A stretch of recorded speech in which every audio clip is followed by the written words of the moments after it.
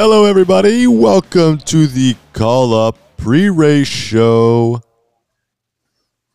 with Gabe Lloyd and myself, Daniel Holloway. There it is. Good morning. How we doing? Where are you? Where are you today? St. Louis. Dude, they set it up nice here. I'm in what is this? The Union Station Hotel. Wow. It's like a converted train station into like this crazy cool hotel setup. So Wow. yeah, That's pretty awesome. I'm stoked. They have free breakfast. They do. Bike racer heaven. Yeah. Right there. So don't keep me on too long. I need to get to it.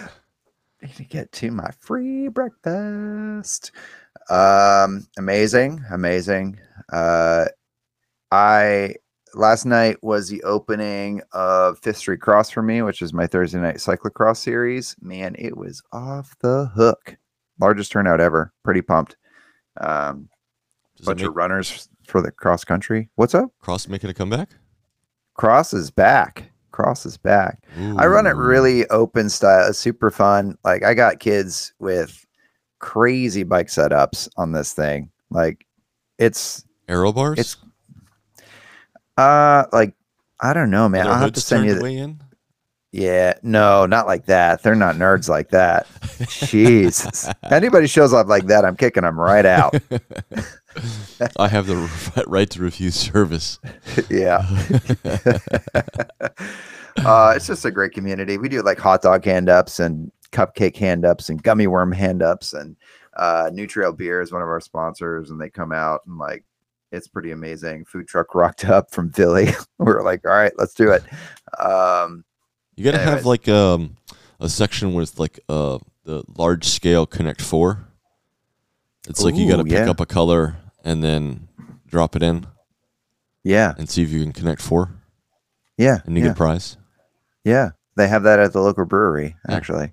Just move it to the cross course and try to play while racing.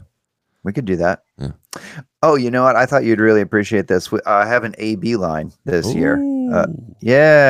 After last week's podcast, we were talking a lot about multiple line options. And so this year, the borough where we are allowed to host this event's like 12 weeks long. So I get to set the course and then leave the course.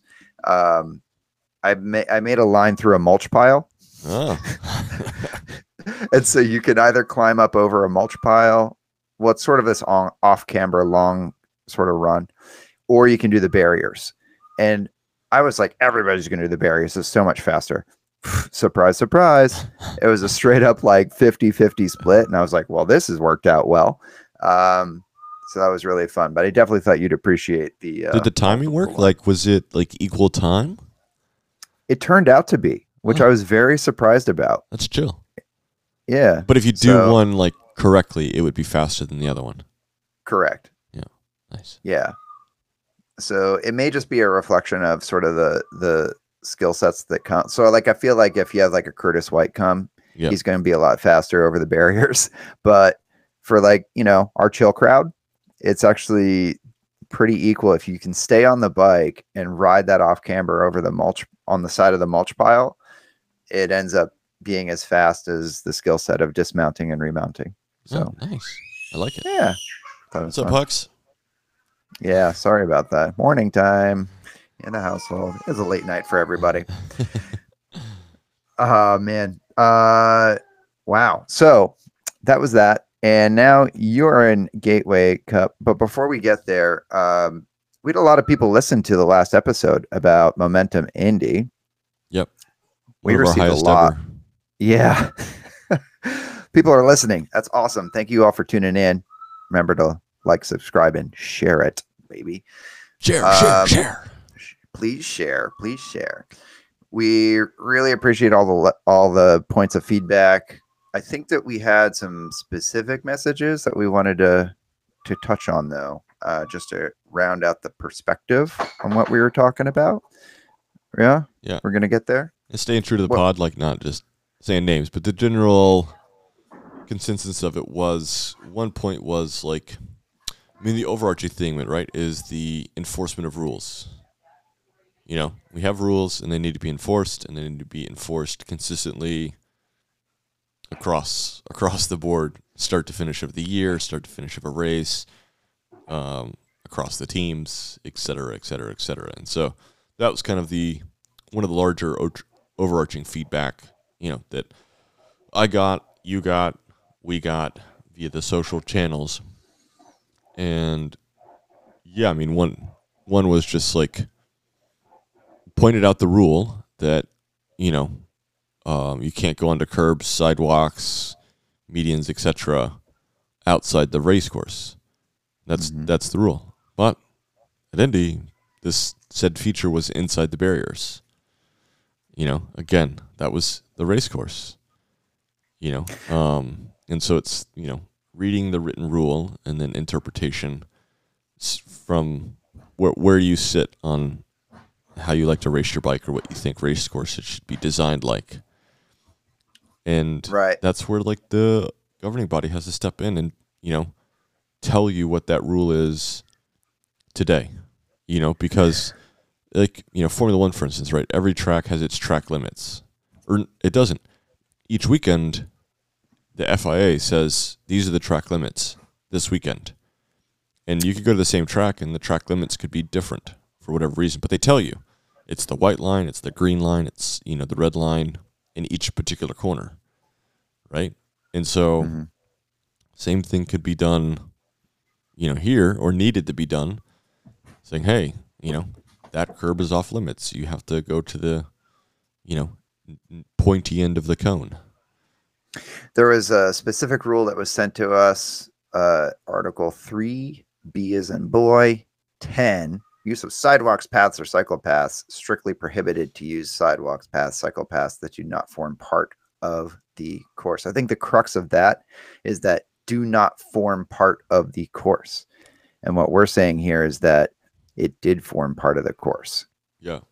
And that's very much like a UCI Euro rule, right? I mean, the USA Cycling is just adopted and placed into their rule set, as is like a majority of them. But it's really the governance's job to establish the rules by which we're going to compete under for the day, right? Yeah. And that flexibility is sort of instilled in the officials and their ability to sort of help the athletes understand, okay, where's that line? Now, the contrast to that is the athletes are always pushing the line of what that rule is interpreted as across the board, like not just cycling, but like any sport, right? Yeah, and that goes back to like a next, feedback of the, in some aspects they want us to govern ourselves. And there is like a line in which like you do that as a professional athlete. Is like, hey, you kind of take care of one another. You're all trying to get to the end of the race whole in one piece and do it as competitively as possible. But then there's like that line where it's like becomes it is competition, and you are trying to look for every avenue in which to gain an advantage. And NASCAR, it's like if you ain't cheating, you ain't trying. And by no means like was anybody cheating, but it's just athletes are and professional organizations are looking for a way to get a legal advantage, and then you need a separate, non-biased review of said actions to enforce rule sets and identify if and when rules are being broken, and place penalties or fines or whatever you have to go along with that. So to like completely put the onus on athletes to follow every rule all the time and try to like, it's just never going to work. If like I'm racing and I see a guy do something illegal and call him out, he's going to give me the middle finger mid-race, but like, not my problem. I don't have the yellow card. I don't have anything other than like, hey, bonehead, you're doing it. And he's like, well, I'm going to keep doing it until they tell me to stop. Right. So, yeah. I mean, there's one point of feedback we got where actions are prohibited by the rules, but the officials look away until they believe it affects the outcome of the race. And that's always a weird sticking point, I think, so we've been talking about Momentum Indy, but I think there's a very well-known, in my world, those are very well-known example where Demi Vollering at the Tour de Femmes this year she like flatted out, and then she got herself motor paced basically back into the field, but then like all like really far into the field, caused this big stir. And they were saying, well, other people were doing it all week, but the fact that I'm doing it is the reason that you're coming down hard on me. And I think that like that shift in enforcement has become the real crux of what we focused on last week. And I mean, just we've seen it like in the Euro Peloton, sticky bottles, motor pacing, et cetera, and it's different officials on different days, and what and how egregiously are people using or abusing, those things, right? And so that's, I mean, even the Euro Peloton, like he's not a very popular rider in the Pro Peloton, but like Moscon from a few years at Worlds, got towed back up, and in the moment didn't seem that had any impact on the race or what the final impact, but they DQ'd him before he could have an impact, and maybe that's the point, but you don't know either way. But it's not a universal enforcement, though. That's the whole issue. And that was like the largest frustration from the Italian team, was just like, what? Where did why now? Why today? How is this any different? And at the end of the day, they probably didn't get an explanation or a detailed summary of like, oh, we determined that it was like, 5K longer than average at, 5K an hour faster than normal, or, whatever kind of metrics you could use to be like, well, this was egregious comparatively to like what status quo the norm is. And another point that was raised in the podcast, and I think that also came back in our notes from our messages across the board, was that the method of protest, you went into that quite a lot in the last podcast. And the method of protest, I think, is really important for us to think about, like how that could be improved upon at our races. Yeah, I mean, it's just, and who's right. It's got to be top down, right? Like as a race promoter, you shouldn't be going to the officials saying, "Hey, I've created a white tent over here, away from everybody, that if a protest to happen, like you go there immediately." They're gonna be like, "Who are you to tell me what to do when a protest happens?" It's like, it's not a healthy relationship, about that. Even though all you're trying to do is help, right? Provide them a safe space to do their job and operate. But yeah, just that was a clear one that was again brought up post race and post pod, that like, the formal process wasn't taken, and in some fashions wasn't allowed to be taken. There was just so much pressure, and not space given to let due diligence. And it creates a layer of professionalism, especially at these national level races. I mean, this is an American Crit Cup event, and I feel like at that level of an event, there should be a process by which the events can sort of establish some opportunities for the officials to not be rushed, so to speak. But I mean, I don't know if that's necessarily Momentum Indy's responsibility as much as it's like USA Cycling's responsibility or I don't really know who the responsibility lies upon, but I do agree that there ought to be this neutral zone and a better established process by which we can pay the $300 to fill out the form, cite Article 3B10, right? And see if 3B10 gets enforced in the method by which you've sought it to be enforced or not, right? Yeah, like that's totally. So. Well, a lot to think about. I think that if you missed the episode, definitely go back and listen to it. There's a lot of really amazing things in there that Daniel was able to expand upon, and we just sort of skimmed it here. So there's that. And again, thank you to everybody who sent us the messages. We really appreciate it. We feel like, it's nice to know that you guys are paying attention, but it's also nice to hear that I think a lot of us are on the same page, right? And I think we're sort of approaching it from different angles, but it's nice to be able to know that we are sort of talking the same language here. So thank you all very much for listening and making that happen.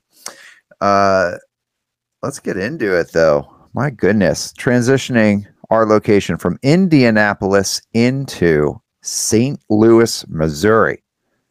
First question. Have you seen Nelly? Love Nelly. We were going to like football practice, just listen to his albums, country grammar. Like just, my mom just shaking her head as she's driving me to and from practice. He's an OG. And I got like the Nelly Budweiser can collaborations. Have you seen those? No. Yeah. They're pretty cool. Like Budweiser did like Tall Boys with whatever, year anniversary, yada, yada, yada. But they're cool. Well, that sounds amazing. You can post a picture on your socials for us when you get back home, where I'm sure it's in a case on your shelf. No, I think it's in a Tupperware box in our garage because we, redid like a wet bar sink area. That's where it was at. I'm sorry, it got put in the bin. So you are going to be doing a project this week, actually on Sunday specifically, right? September 3rd at Giro de Montagna. The video project, in case you haven't heard about this, Daniel's going to be racing live with a video camera on his helmet and a mic system on his jersey, so to speak, in the race. He's going to be racing Giro de Montagna with this system, and it's going to be streamed live on the gatewaycup.com/races/live stream. We'll put that into the show notes, and that's going to be hosted by the American Crit Cup YouTube channel. Man, I am super excited to listen to you breathe very hard for an hour. What is good? Are you excited about this project? Like what, how did you even come about doing this project? Why are we doing this? Yeah, I don't know. It's like after Tulsa kind of got a wild hair, it just felt, there's like so much insight, right? Like we definitely, even last year doing live stream commentary, right? Like tactical in-depth stuff, and then this year, we kind of started this whole rigmarole, and it was just like kind of what is the next layer that hasn't been done, like different insight. And I mean, originally it was supposed to be night one of Gateway because that's like flat and easy and wide open. I was like, I could definitely train myself into fitness for that one. And then things changed, and it was like, oh no, let's do the ACC day. I think that like it's just better for everybody except for me, which is fine. So I've had 8 weeks to race into race fitness from pretty much off the couch. How many years were you on that couch? Two plus Oof. years. Yeah.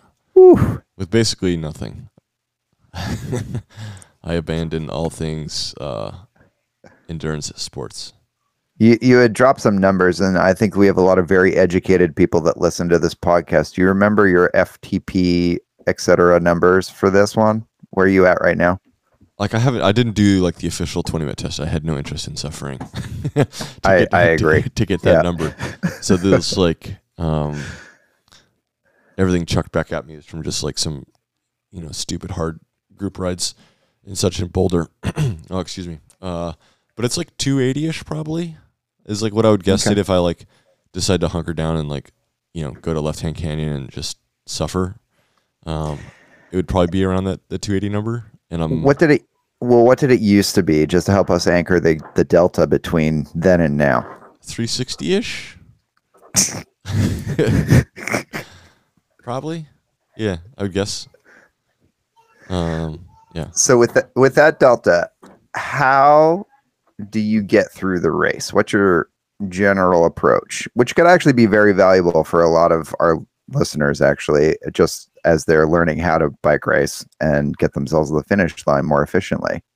Slow is smooth and smooth is fast. So in that sense of just like, we need to make that t-shirt. Yeah. Just like every move is calculated. Like every move has to be like pretty thoughtful. I can't just, every acceleration, right? It has to be like, I have to really think about it and really decide if I want to do it. Because it's like, I don't have the backs, the bulk box of matches like I once did, right? Like I'm definitely operating in a matchbook. And so, yeah, I just have to be very mindful of all that, right? And then, I mean, at the end of the day, there's a big, like, 2 years off, like, not driving a bike, at race speeds. It's going to be, I got to get stuck in pretty fast and get back into the rhythm, which I think is definitely going to, like, be a thing. The first 8-10 laps is going to be, I'm nervous to just get stuck back in at race pace. On a bike I really haven't raced or done this on, so just like they have different feel. Because you're on a different bike than your last time you raced a bike, right? Yeah, Specialized was kind enough to send me an SL7, dialed in. So, but I've never raced one again. It's like, and it's got disc brakes. I never raced on disc brakes. Like truly, like it was my last race bike was the Felt AR rim brake bike, which was a rocket ship, and I absolutely loved that bike. And it could it was always funny because that rear brake was more like maybe a modulator at best, and it was all front brake. But that comes with like a driving style, right? Like a racing, on how to use that system, and I perfected that. Whereas this one has two really well working brakes, and so it's getting checked into all of that, and very much when I was in tune to racing is that I never like touched the brakes simply for the fact that by the time I touched them, it was too late, right? And 90% of the time, I didn't actually need to touch the brakes, and I just built that mental pathway in, and just. Knew guys were going to hit brakes, but it was only going to last like microseconds, not like full seconds. And learn to read the difference of like, when it's a long period of time, air quote, like multiple seconds of braking that I need to like participate in that, or it was just like this one instance of somebody grabbing brakes. And it was definitely like started to become a mixed peloton, but now it's just like when guys grab disc brakes, they stop. Right. So that wave travels faster and further through the peloton when everybody does that, which is a different topic for a different day to discuss. So I just have to personally try to modulate that super, super well. Well, I think we'll wait for the post-race recap to get sort of a breakdown on that equipment stuff, because I'm also curious about like tubeless tires. Like, have you raced on tubeless tires before? Like race? No, we weren't doing tubeless in my era. Yeah, I know, right? People were. I wasn't. Right, because you were tubulars. Yeah. Yep. Yeah. Old dog. So, yeah, exactly. But like I'm also not doing tubeless here. I have tubes in my tires. Oh, you're going clincher. Woo, boy, oh boy. Well, that'll be very interesting to break down. Well, you can tune in with Daniel at 5:30 p.m. 5:40 Central. Oh, okay. So 5:40 Central Time on Sunday, September 3rd, for the Giro della Montagna at gatewaycup.com/races/live stream. We will put that into the show notes, and that is going to be hosted on the American Crit Cup YouTube channel. So definitely tune in. I'm very excited for this. So you'll have at least one viewer of this. You and my mom will be in the comments together. Oh, man. Can't wait. Cannot wait. Yeah. We may see. I might try to not over promise anything, but I'm looking into doing some sort of Bluetooth contraption and get questions from the YouTube comments to me. You have a laptop on your handlebars? Well, it's just like, you can get text messages now and head units, whatever else. But I could be like potentially on like a two-way app with a Bluetooth, and then somebody from the stage can be like Bluetooth, come into my ear, like radio style. Just go like full Discord channel. Like this will be full on video game style. But we'll see if I can find like I'm trying to make a lot of this easy as like plug and play for myself and those helping. But yeah, it'd be kind of fun if like you hit the YouTube comments and was just like, asked a question and then I answer it, live. So Yeah. The technology is working. We did a test run. You saw the video. Audio is really good. Great. Hopefully the big fix between that test and here is that I'll be on the same cell towers.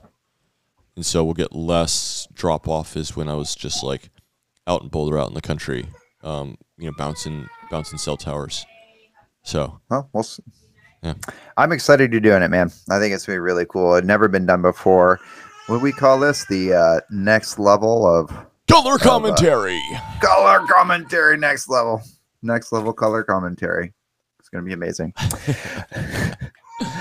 Yeah. All right. Let's now into the real race. Into the real race. Yeah.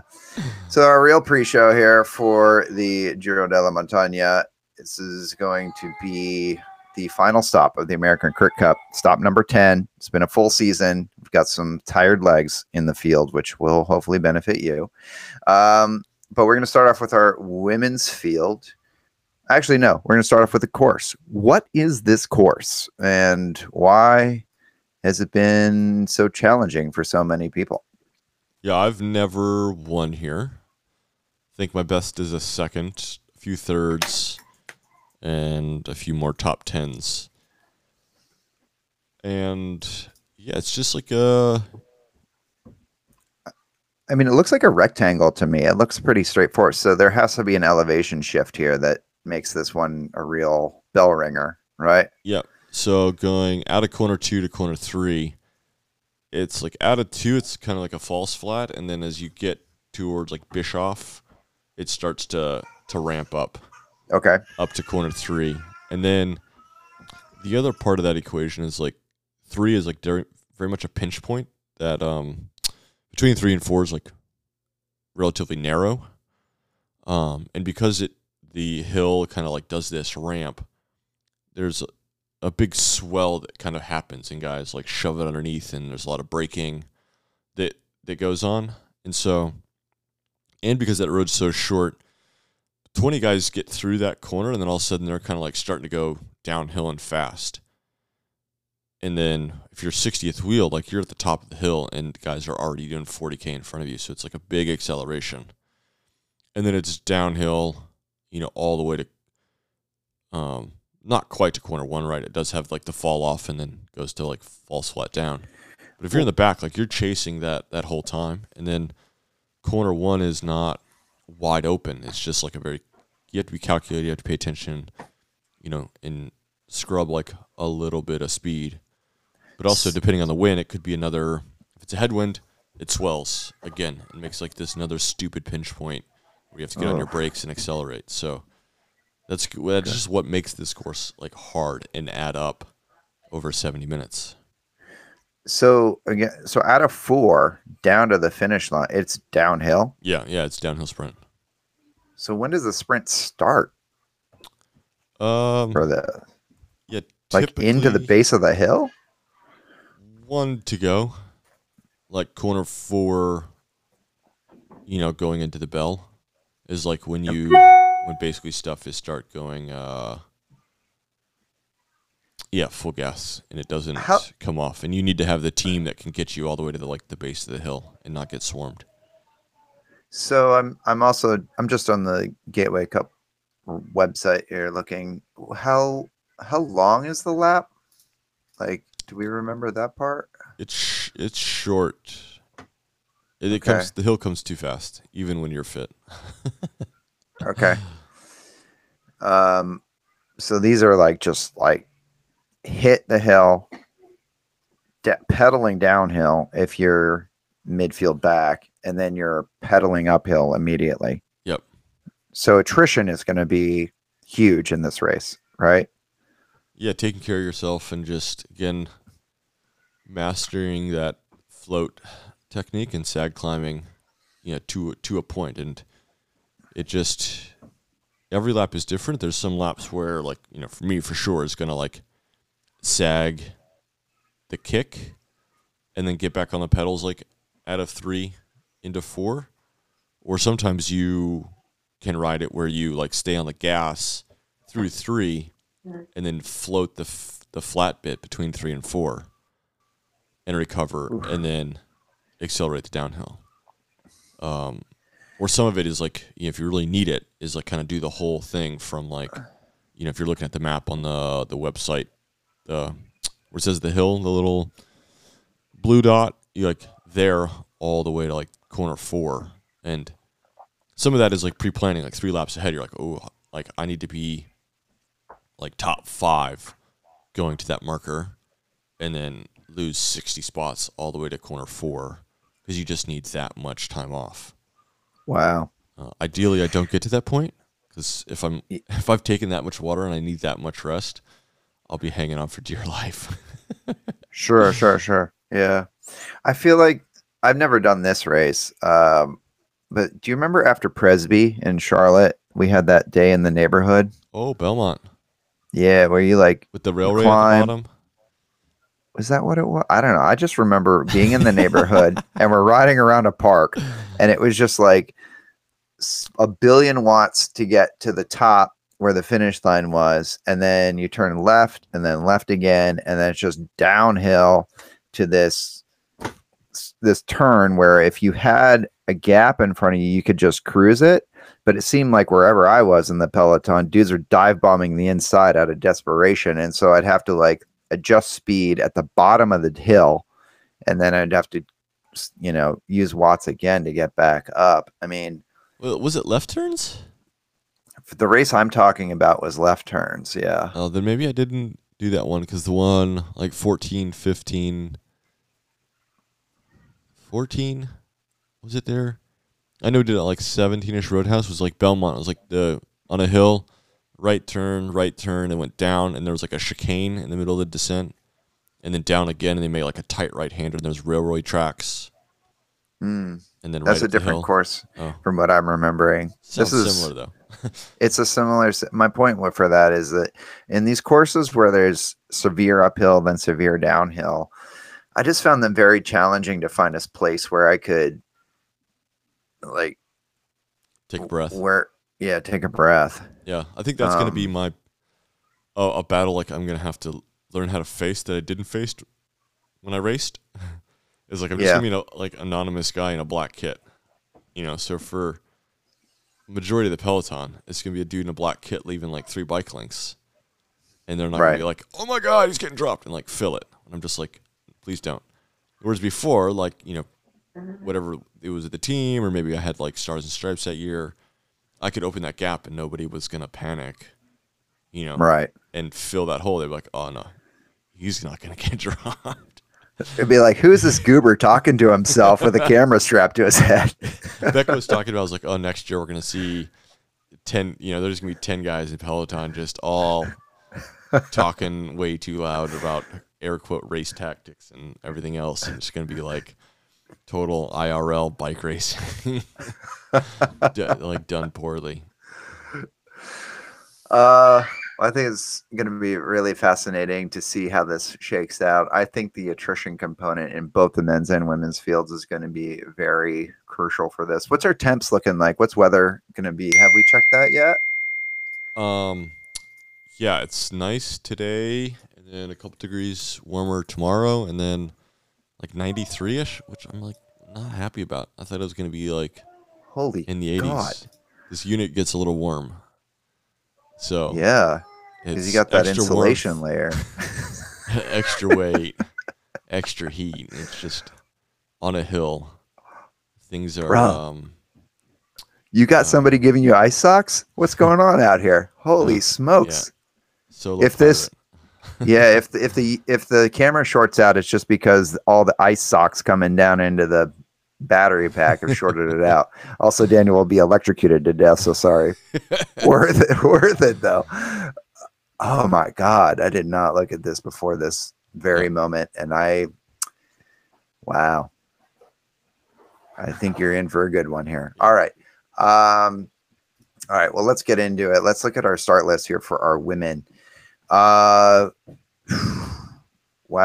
quite the field as far as numbers for this field. I have 64 women come into the start line here at That's the a good Giro field. della Montagna. Yeah. Definitely, I would say, Legion doesn't have a full squad, but I will say everybody else has, 4-5, 4-5, 6. It's a pretty good field. And I like the makeup of it. It's not top heavy by any means. I agree. I love seeing current world champion Jennifer Valente on the start line, by the way. I mean, she's world champ for, the Omnium and the points. Scratch Did race. she get scratch race? Yeah. So double world champion this year and Olympic gold medalist Jennifer Valente in here. She took a little time off after Worlds, but she'll be racing for the Virginia Blue Ridge 2024 program, which has both Danny Morrishead, but also Marleas Mejias Garcias, who has been quite good this season. How do you think this team in particular is going to handle this race on Sunday? Just the Sunday race, not the whole weekend. Yeah, I think it's pretty good. I think of course, it suits. I mean, 2024 is, pretty, well-rounded. They don't need a special course for them to excel. We've seen them kind of do it on all sorts of stuff. So, lean squad with 4 riders, but we know Morrishead's riding well. Marleas is riding well. She won last weekend. Jennifer's coming off Worlds and, had gotten sick and, wasn't doing a ton of training because that was her big peak. So we'll just kind of see how she rides into the weekend. And Sophia's ever stable. I mean, she's always just so good and just can make it happen and just put the team on her back and get it in the direction the team needs it to go to be successful. So I think if Jennifer's riding well, then I think we're going to see them be, aggressive in the sense of just making the race difficult, not necessarily trying to force a breakaway, but just, making the race fast and difficult. Is this an opportunity for a squad with only 4 to take the first third of the race and try to just cleave people off the back of it initially? Or do you just sort of let that happen naturally and not take on that onus as a team? Yeah, I think, in this course, this field, if all 4 of your riders are good, just be present in the top 20-ish, and the back and the attrition rate will handle itself. You don't have to be the driving force of that. Okay. Paula Munoz is on our start list here as somebody. She did not come to Indy. She's scheduled to be here. We think she will be here, but she's a quick rider. Do you think she has what it takes to handle the course dynamic on Sunday to be effective in the finish? Can kick? Yeah, I mean, as long as Praderis is riding like Praderis is riding, she's got a perfect wing woman to take care of her and get into position. Boutine's going to be just ever present the rest of the race. Yeah, covering stuff and being present. Not sure how Sierra is doing with her injuries from the Miami race. Yeah. And Taylor's been riding well too. She snuck into the top 10 in Indy. Yeah. I think as a whole, Miami Nights for me has a lot of potential. I agree that Heidi and Brittany are just lethal weapons in a course like this, where if they ride like we've seen them capable of riding at some of these season-long races, they could very much protect Paola and just sort of keep everything in control. But I think Andrea Butine has the potential she's dangerous enough, in my opinion, that she could go off the front and just hold it, and it forces the other teams to chase, which I think is a good strategy for them potentially, sort of an inverse lead out, right? Where you let the other teams burn themselves up by just chasing your rabbit. Yeah, but I don't know. I guess I haven't seen that next chapter unlocked for Butine, that she can ride a course like this efficiently enough to stay off the front long enough to have that massive impact, like a flat course like Littleton or something. It's not the same it's not the same to do this, like have the same impact by like going off solo and riding the course, off the front for a long period of time. It's a different technique, right? It's and I don't know if I've seen that from her, that she's able to do it on this type of course. Okay. I want to jump up to DNA Pro Cycling. I was kind of hoping to see Daphne Karaganis on the start list. I thought she had a really good season overall, and I was kind of hoping to see her sort of hit out for these 4 days. And namely, I thought that she would have the ability to be off the front and be that carrot in this race, but she's not here. DNA coming with 3: Harriet Owen, Gabriella Leinart, and Kim Lucci.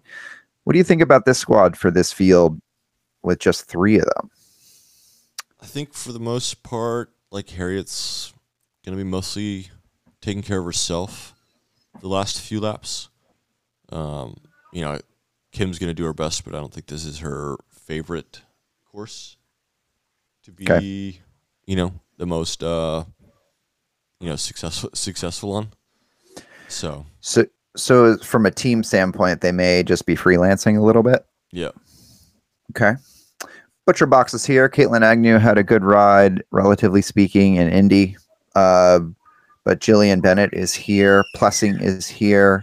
And Kostanecki are here for them. Again, do you think they're going to be implementing any team tactics, or just sort of letting the race handle itself and nevertheless trying to get Agnew or Bennett into the finish? Although Plessing did quite well in the sprints for ACG overall. So what's happening with this squad? Yeah, I haven't seen Kostanecki come into form that we saw her last year. So her playing a massive role. I don't see, that happening. I think Plessing's going to have to take on a lot of the early race workload to keep their team into it. And then Caitlin and Jillian are just going to have to find, whatever their rhythm is to do something in the finish. Again, like we've talked about before, is like one of them has to do 3 to go to 1 to go if the other one's going to be like truly successful in the finish. All right. We're going to jump down to LA Sweat real quick with Mariana Valadez finishing in 5th in Indy, showing that she's got some speed, but Canadian national champion Holly Simonson also coming to here. It looks like they're bringing a full squad. Emily Flynn is always sort of this outlier for them, who is aggressive and potentially can make use of a course that's of this nature. Yeah, I think she's going to do, like a little more difficult course. Definitely kind of like helps Emily get to the front and stay at the front. Mm-hmm. So that's her. And then I don't know if it's the greatest course for Holly. So definitely kind of looking at Mariana Valdez to be their rider for the finish. And I've got, before we jump to the Lionesses that are with us, Lizzie Harden and Olivia Reeve, 2 outliers on my list. They're actually right next to each other on the start sheet. Lizzie Harden is an interesting outlier from the velodrome, from what I remember. And then Olivia Reeve actually snuck into the top 10 in Indy. I don't know very much about them otherwise, but I wonder if, because of the chaos of this and the just pure attrition of this field, do you think outlier riders have an opportunity on Sunday? I give them top 10s, but I don't think they're going to factor in the top 5. Fair. Cool. Well, then let's talk about our Lionesses. The Schneider sisters found somebody to watch the bakery this weekend. And so the bread peddlers will be here with Samantha and Skylar. Skylar, man, she looked really, really good in Indy off the front, field chasing her down. But on a course like this, to me, Skylar has quite an opportunity for this one. What do you think? Yeah, I mean, like we were just mentioning a minute ago about Boutine not necessarily being there technique-wise to ride off the front of said race course. Skylar's on the other end of that spectrum, where she has all the tools in the toolbox to know how to ride a course like this by herself off the front the whole time and be successful.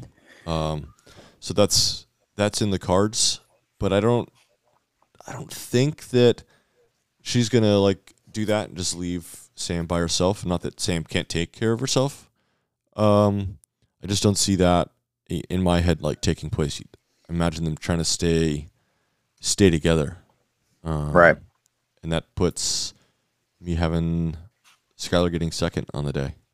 Oh, all right. Well, let's jump to that. My picks are for here. I found this to be quite difficult for the picks for this week. My top 5. You ready to jot this down so we can keep score? I'm here for it. All right. I have Skylar Schneider taking the win. Marleas in second. Harriet Owen in third, actually. Paolo Munoz in fourth. And Kaylin Agnew in fifth. My outliers are Valente and Sam Schneider. When did we start doing 7? Well, I got 5. I don't think Valente and Schneider have any are going to end up there. So the hard thing for me on this one, my 5 are my 5. It's Skylar, Marleas, Harriet, Paula, and Caitlin. What jams me up on these picks sometimes is that when races get super hard, you end up with what we saw in Indy, where you stack up the same team and the results just by way of the lead out or just sort of power overcomes it. But I hesitate to just stack my results because I learned in the past from this year of doing this podcast with you that when I stack my results in preview, it doesn't really work out. So I don't know, man. This is really hard for me. What's your picks? Let's hear yours knowledge. So I have Marleas, Skylar, Paula, Agnew, Sam. No Harriet. No, she's just not featured consistently enough for me this year. To give that nod, and I'm giving Agnew that nod based on I would hope that they have, and she has some confidence coming off of last week, and saying, maybe if I do have a little more help, I can, go a little further. And they keep that momentum rolling for themselves.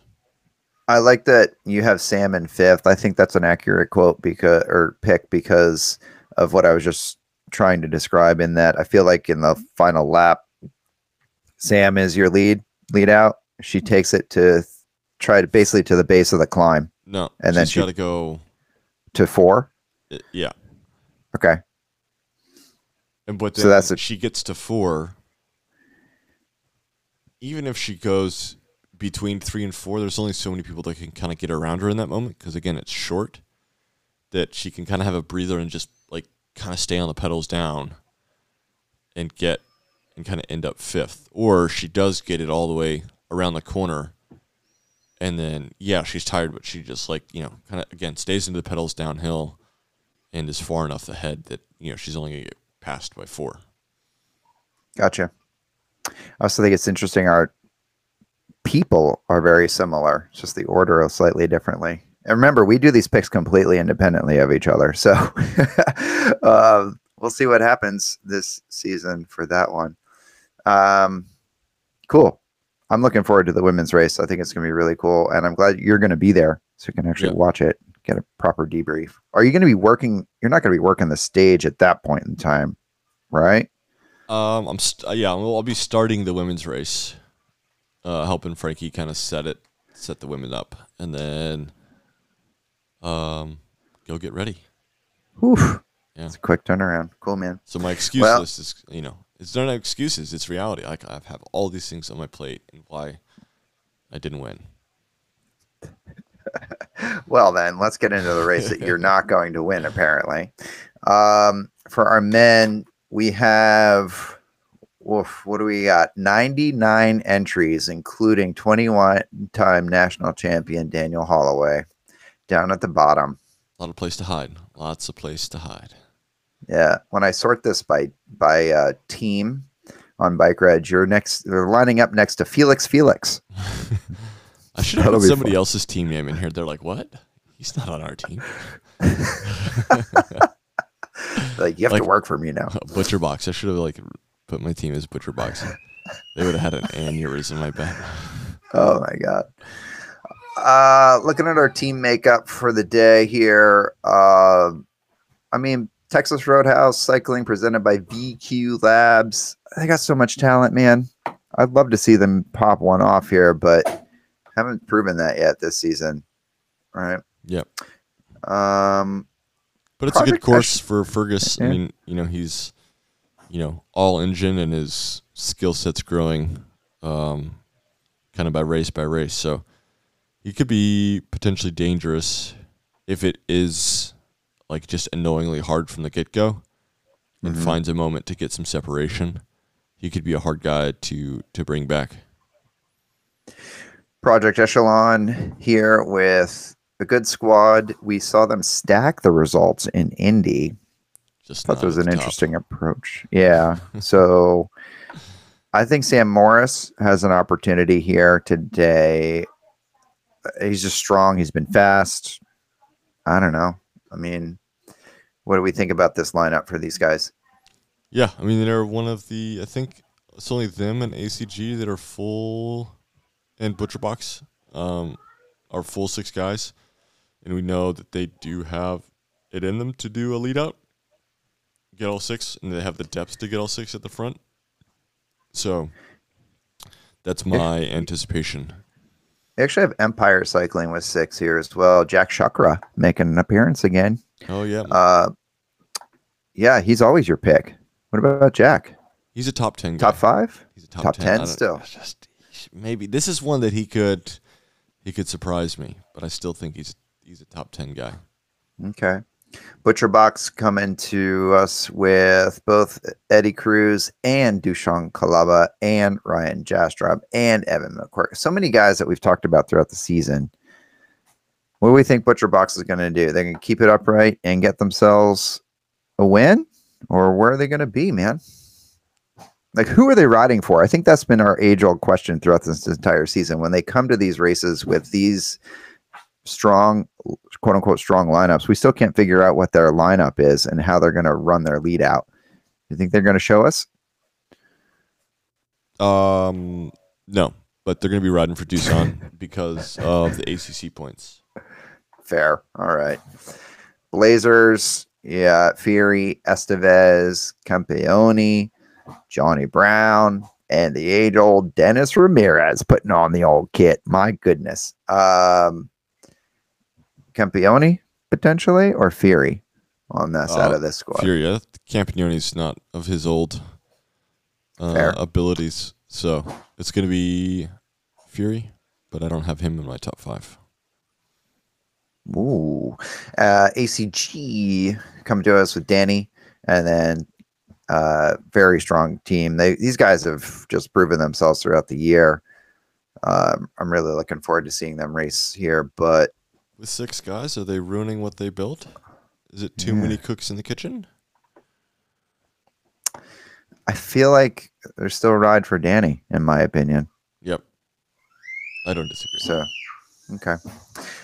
Denver Disruptors are here with both Noah Granigan and Juan Arango, Olympian. 2 outliers.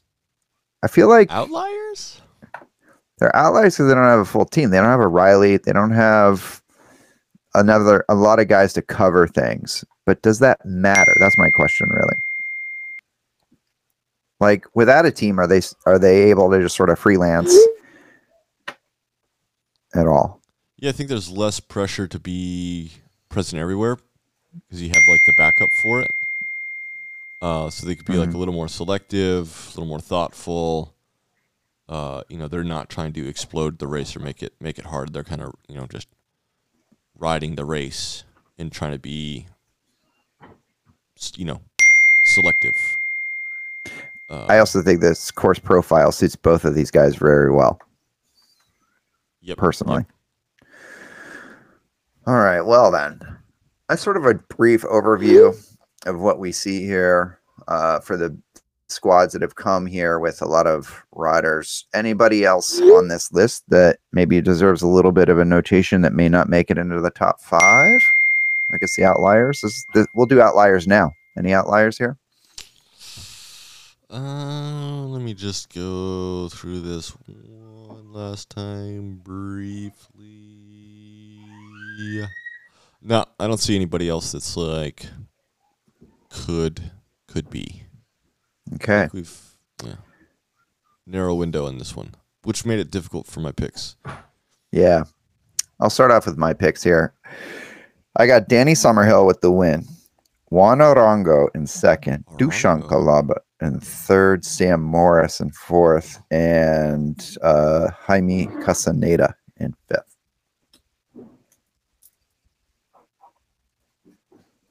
Wow. We're not too far off. That's funny.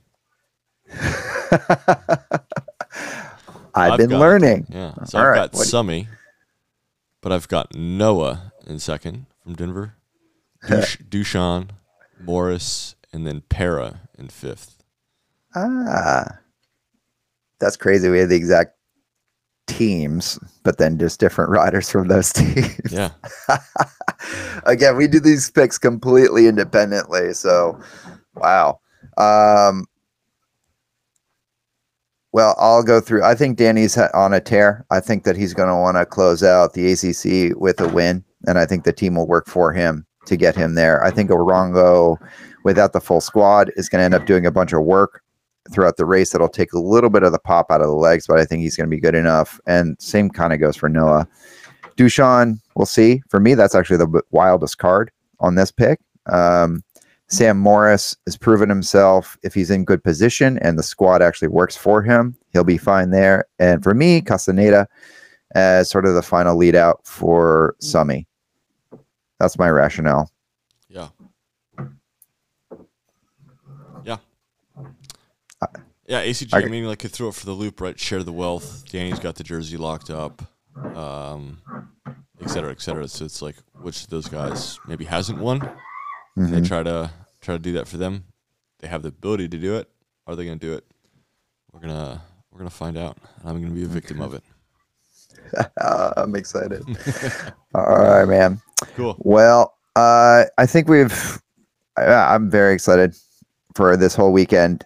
You're going to be on stage. I'm going to be listening tuning in to your live feed again. That'll be at gatewaycup.com/races/live-stream. And if you've listened this far, like, subscribe, share, and tell all your friends. That we bid you adieu. Bid you adieu. See you next time.